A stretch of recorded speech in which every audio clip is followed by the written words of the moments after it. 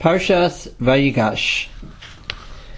The following thoughts are a combination of Rav Mordechai Miller, the Zechron Lavacha, in the Sefer Shabbos Shiurim, and Rav Chaim Shulevitz, the Zechron Lavacha, in the Sichos Musar. In this parsha, we have the amazing moment of truth. When Yosef revealed himself to his brothers didn't realize that they were standing in front of this king. They didn't know who it was, and really it was their brother Yosef. And finally Yosef says to them, V'yomer Yosef Elechav, the Pasuk says, Yosef said to his brothers, Ani Yosef, I am Yosef. Ha'od Avi Chai. Is my father still alive? Now this is interesting because Yosef, they've been talking about their father the whole time. Yosef asked them earlier, is your father still alive? And okay, earlier. And just now, Yehuda pleaded with Yosef that they should give back Binyamin, because if we don't bring back Binyamin, our father will die from this grief. So obviously the father is alive. So what's the question? And also, the brothers don't even answer. The brothers aren't able to answer him because they were so bewildered with shame and embarrassment in front of their brother. So obviously, when Yosef said, is my father still alive, he really wasn't looking for an answer. The Medrash says, the two Midrashim both similar, Amar Rabbi Shimon ben Elazar, Oy lanu miyom adin. Woe is to us from the day of judgment, Oy lanu miyom hatochacha. Woe is to us the day of rebuke. Yosef ketanim shel shvatim haya. Yosef was the youngest of his brothers, and the brothers were not able to answer him because they were frightened before him. So when in the future Hashem will come after 120 years, we have to face the Yom Adin, Hashem will rebuke us for our actions. Much more so we will be shamed and we will be embarrassed. Hashem will say, Ani Hashem, and that will be all, and we'll right away see that we were wrong. So, real closely, there's a word din and the word tochacha. Din means judgment, tochacha means like proof, rebuke. The difference here is that din, there's some things that are very obvious to us that we did something wrong. But sometimes there are things we did wrong, but we have our rationalizations, our excuses why we thought we didn't do anything wrong. So tochacha means lehochiach, means to show us that indeed we were wrong. We thought all along we were right, and in the end, indeed, they were wrong. The best example here is right by Yosef, right, where all Yosef has to say is, Ani Yosef, I am Yosef, and everything else just explains itself. Here it is, Yosef, the brother that they accused of being a Morid Malchus, rebellion against the kingdom of Yehuda, or trying to push them out of the Jewish people like Esav and Yishmael pushed out. Whatever it was they did to him, they paskined. They had a real din Torah, they had a judgment that Yosef deserved to die. And even after they did it, they felt no compunctions, no remorse. They sat down, said they had to eat and drink right after they sold Yosef. There was nothing at all that showed anything that they felt they did something wrong. They felt they were right. But here, Yosef in a few words says, I am Yosef. Look, it happened. I wasn't just having dreams about being a ruler. Ani Yosef.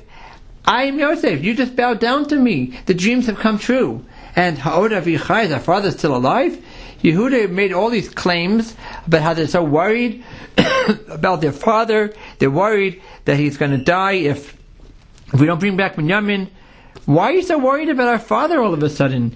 You didn't seem to be worried about our father's safety and well-being 22 years ago when you sold me, Yosef says. And when I pleaded with you not to do this to me, you weren't really so worried about our father. All of a sudden now, you're worried about our father?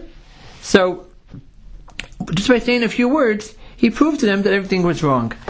And that everything they said was wrong, and everything they followed for the past 22 years. Just stunning revelation proves indeed that they had it all wrong the whole time. Okay? But on this one about in the future, it's saying here that it will be proven by Yom Adin, Hashem will say, Ani Hashem, and we will be shown that we weren't right. Sometimes we have excuses for things we do in our life, and it doesn't mean anything. I'll say somebody, for example, Mordechai Miller says, a story, somebody who tried to justify his neglect of learning Torah, he didn't learn enough, and he said, I'm just not smart enough, I don't have the brains for learning. So the Beit Din Shel Mala will ask him, and what was your job? So he said he was making fishing nets. And he said, and you had enough intelligence, enough brains to do that? He said, yeah, of course you did. So he said, well, you could have used that same intellect to learn Torah. Similarly, there's a rich man who spends a fortune of money decorating his home with expensive and beautiful style.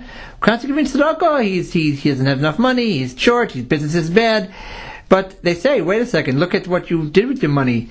So one by one, our proofs that we think are excuses and we think that are rationalizations, they all melt away on the Yom HaDin, just like the brothers who were shamed and shown that they were wrong. So there's another example of this. First of all, as I mentioned in the Pirkei Avos share, the Mishnah in Avos says that in Parak Aleph, Mishnah Ches, says there that Yehuda ben Shammai, Shimon ben Shetach, and said, when the Balei Din turns into a judge now, standing before you should look at them as guilty. When a judge is judging two people that come to a court case, you see them both as guilty. This is very different than what we're used to. We're used to innocent until proven guilty. That somebody who is being judged is innocent. And he says here in the Mishnah, you should see them both as wrong. What does that mean? Rabbi Abraham Tversky explains in the book Visions of Our Fathers that it's human nature to sometimes justify in our mind and even give proofs to things that are actually untrue. He gives an example of, let's say, Reuven was planning to lend Shimon money, and somehow he didn't do it, he forgot whatever happened, and then later on he thinks he did lend it, and he will stand by his word in a court, bring all kinds of proofs, and yet he's wrong, because we can really fool ourselves. Therefore the judge has to try to weed out the emes, to bring out the truth and litigants. He has to see them as being wrong, and then try to get to the bottom of what really happened. Another example of this is by Yitzchak Avinu, which said, when Yosef came in, and Yaakov had already got the brachos, it says that Yitzchak had a tremendous fright. It said, the Medrash says in the Yalkut that it said Yitzchak had a fear ad me'od, a very, very strong fear. He said it was a greater, what is me'od? Even more than the fear he had on the Mizbech by the Akedah when he was tied down to be shechted. What was so frightening about this, about Esav walking in to get the bracha?